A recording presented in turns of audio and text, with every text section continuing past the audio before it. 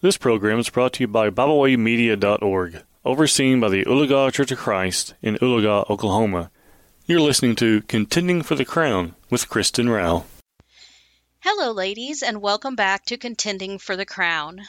I hope you are having a great day. Psalm 127, verses 1 and 2 reads, "Unless the Lord builds the house, those who build it labor in vain. Unless the Lord watches over the city, the watchman stays awake in vain. It is in vain that you rise up early and go late to rest, eating the bread of anxious toil, for he gives to his beloved sleep." We must put God in charge of all of our plans. Let's take a closer look at what we just read. If God isn't in charge, our plans will fail. If we leave him out of our plans, we will never succeed. However, if we allow God to be in charge of our lives, no one can foil our plans. Romans 8:31 through 39.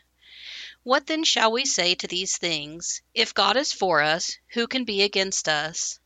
He who did not spare his own son, but gave him up for us all, how will he not also with him graciously give us all things? Who shall bring any charge against God's elect? It is God who justifies. Who is to condemn? Christ Jesus is the one who died, more than that, who was raised, who is at the right hand of God, who indeed is interceding for us. Who shall separate us from the love of Christ? Shall tribulation, or distress, or persecution, or famine, or nakedness, or danger, or sword? As it is written, for your sake we are being killed all the day long. We are regarded as sheep to be slaughtered. No, in all these things we are more than conquerors through him who loved us. For I am sure that neither death, nor life, nor angels, nor rulers, nor things present, nor things to come, nor powers, nor height, nor depth, nor anything else in all creation will be able to separate us from the love of God in Christ Jesus our Lord. Jesus died for us, was raised from the dead, and is now interceding on our behalf to the Father.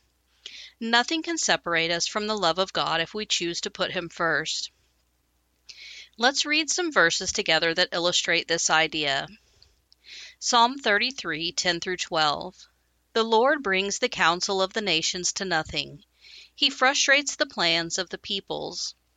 The counsel of the Lord stands forever, the plans of his heart to all generations.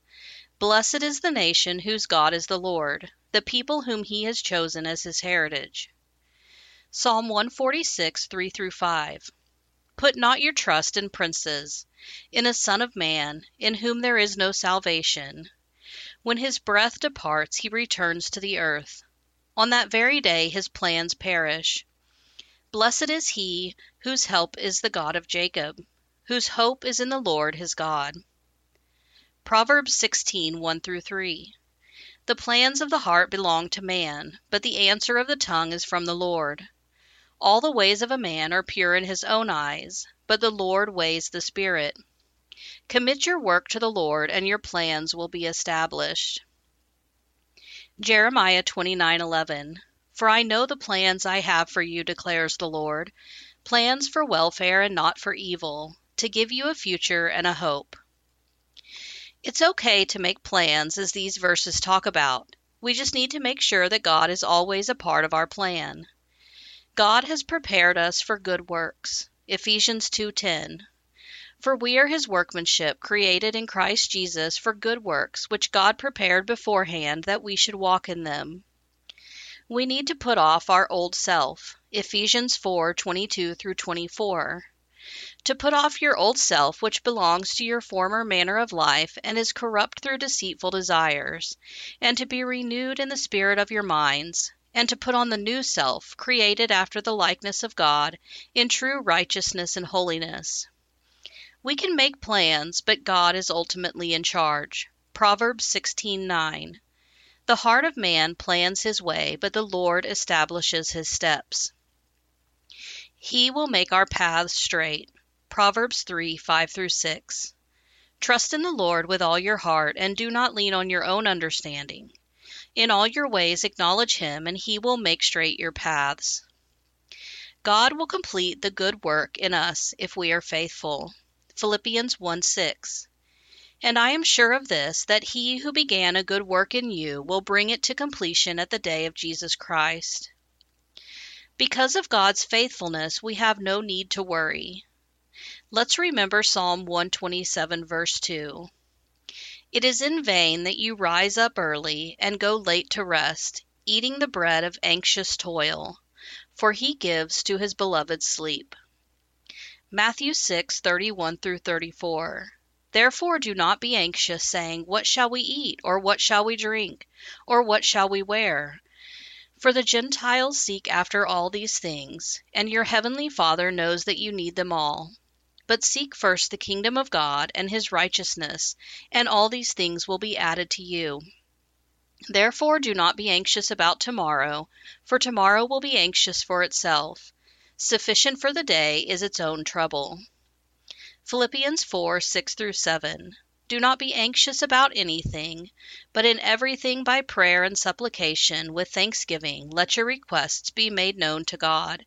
And the peace of God, which surpasses all understanding, will guard your hearts and your minds in Christ Jesus. Jeremiah 17:7 through 8. Blessed is the man who trusts in the Lord, whose trust is the Lord.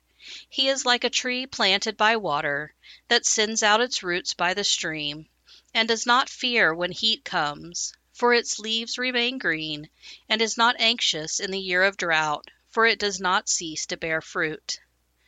God will always provide, but we must always put our trust in him. Remember to always put God in charge of your plans. Unless the Lord builds the house, those who build it labor in vain.